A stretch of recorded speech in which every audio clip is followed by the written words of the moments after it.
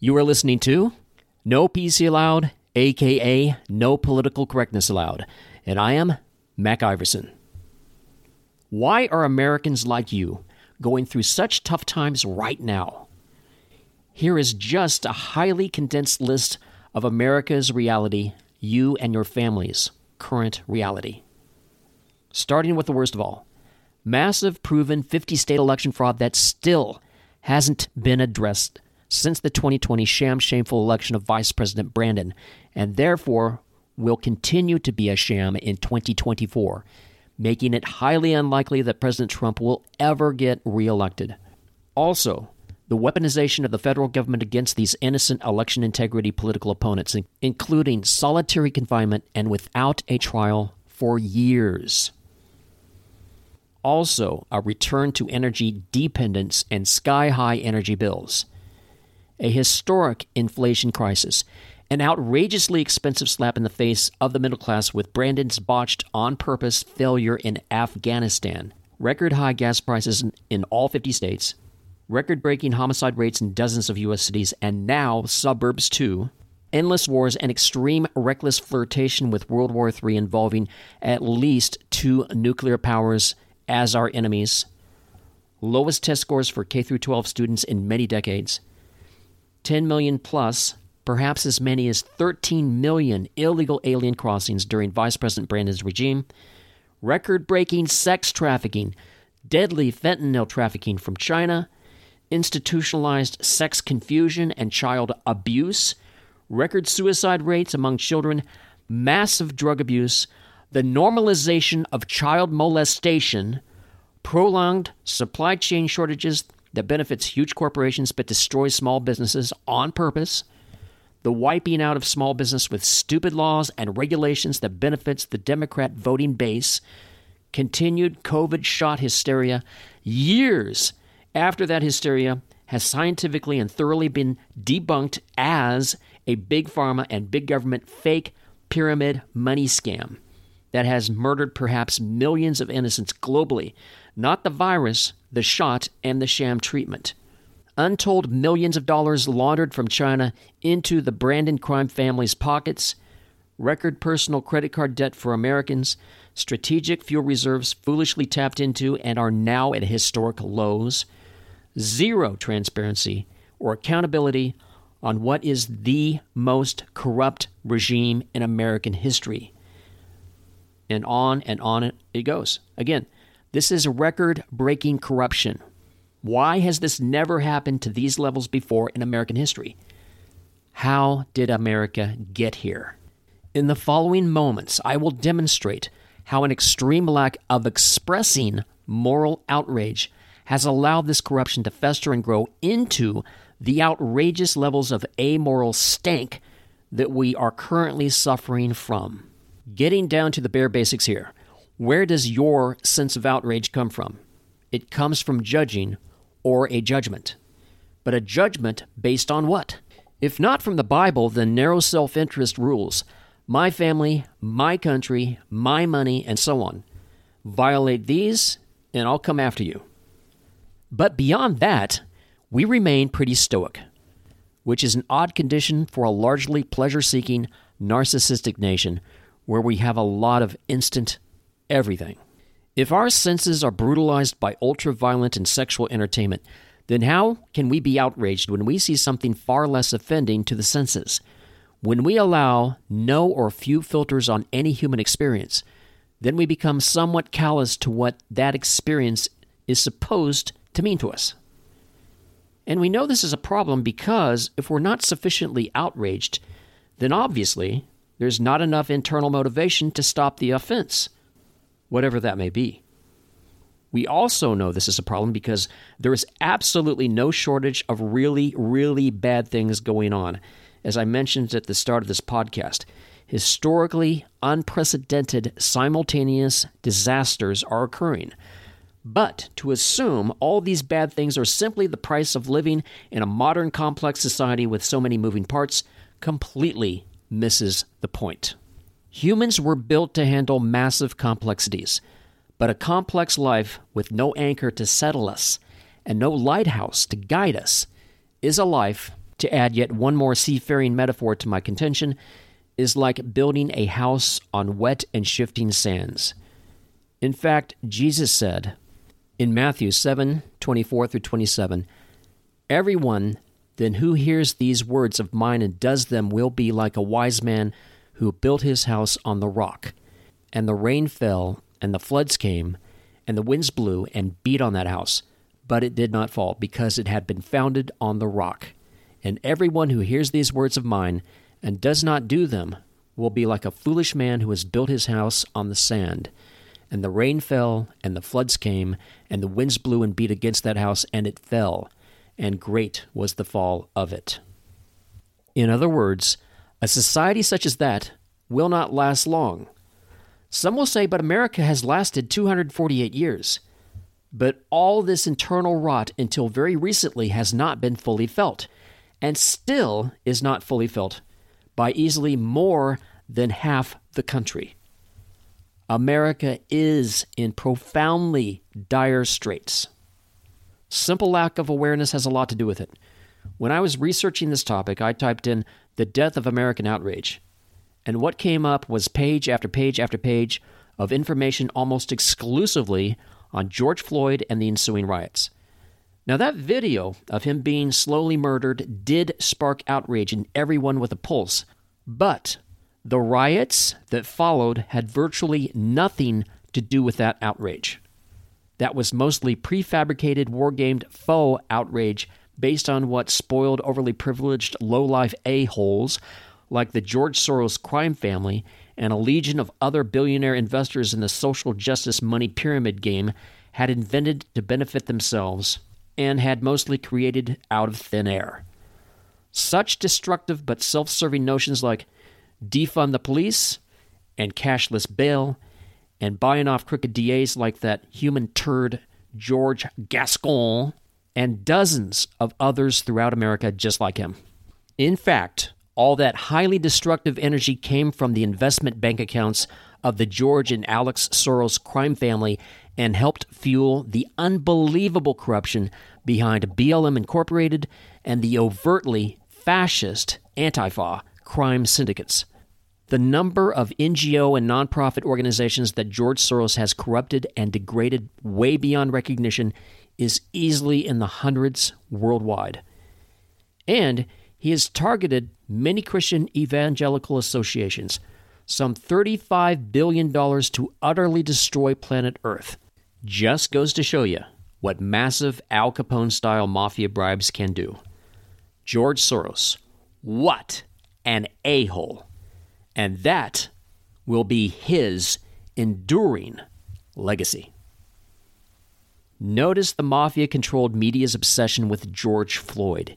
Even years later, it's as though that's the only real outrage remaining on planet Earth.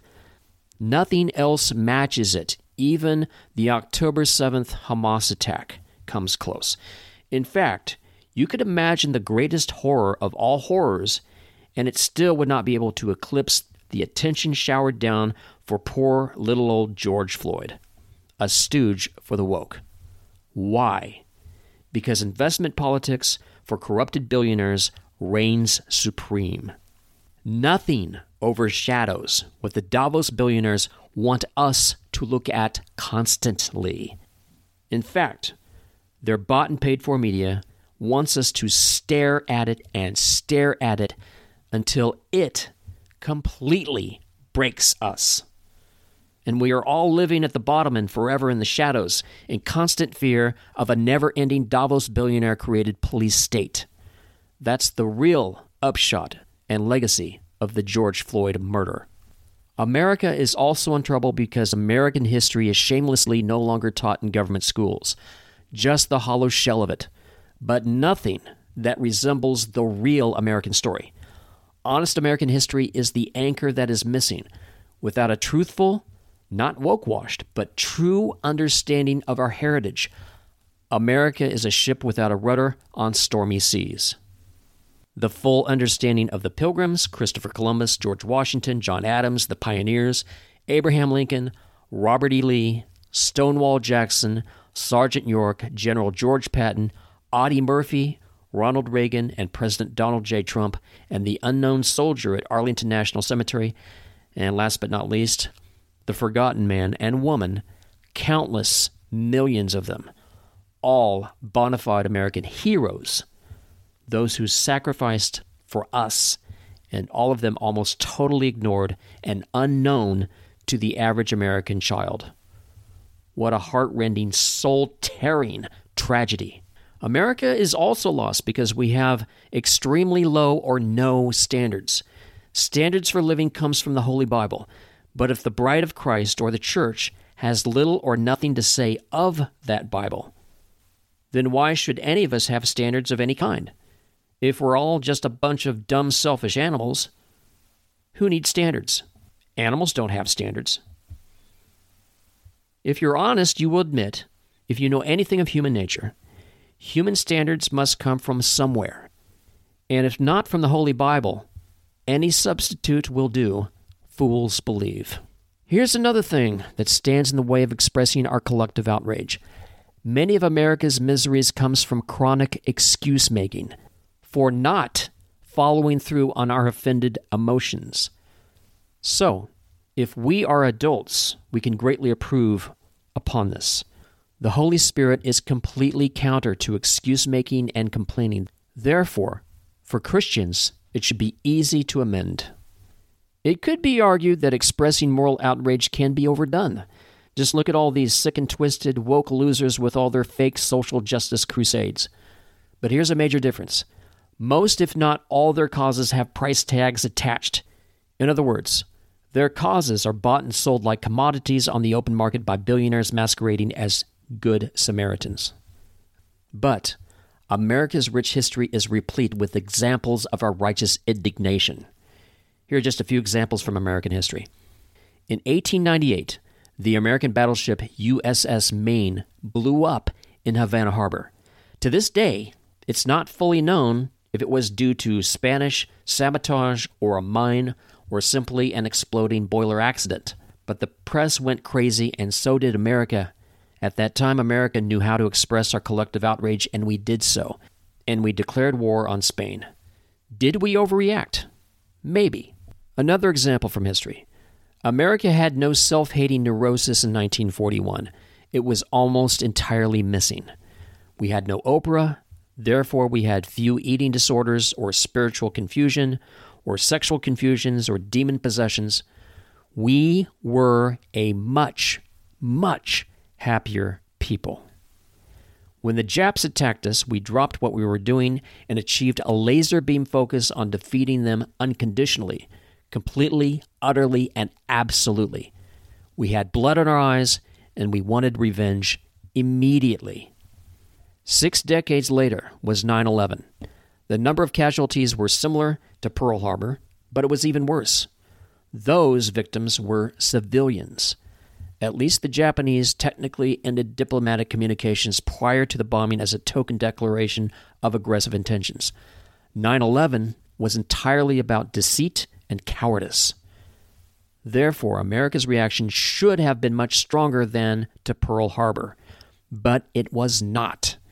In 1941, boys commonly lied about their age to join up to fight the Japs, and they stood in line for blocks at recruiting stations the following day. Americans were easily outraged because there was no 24/7, 365 mafia-controlled media to tell them that patriotism was racist and evil. Also, one of the reasons for our lack of passion and the subdued outrage that accompanies the violation of our passion is because America is not the attractive place that it once was. It's attractive to criminals and freeloaders streaming across the border as I speak, but it's not a cozy, down-home, comfortable place anymore. It is increasingly a scary place.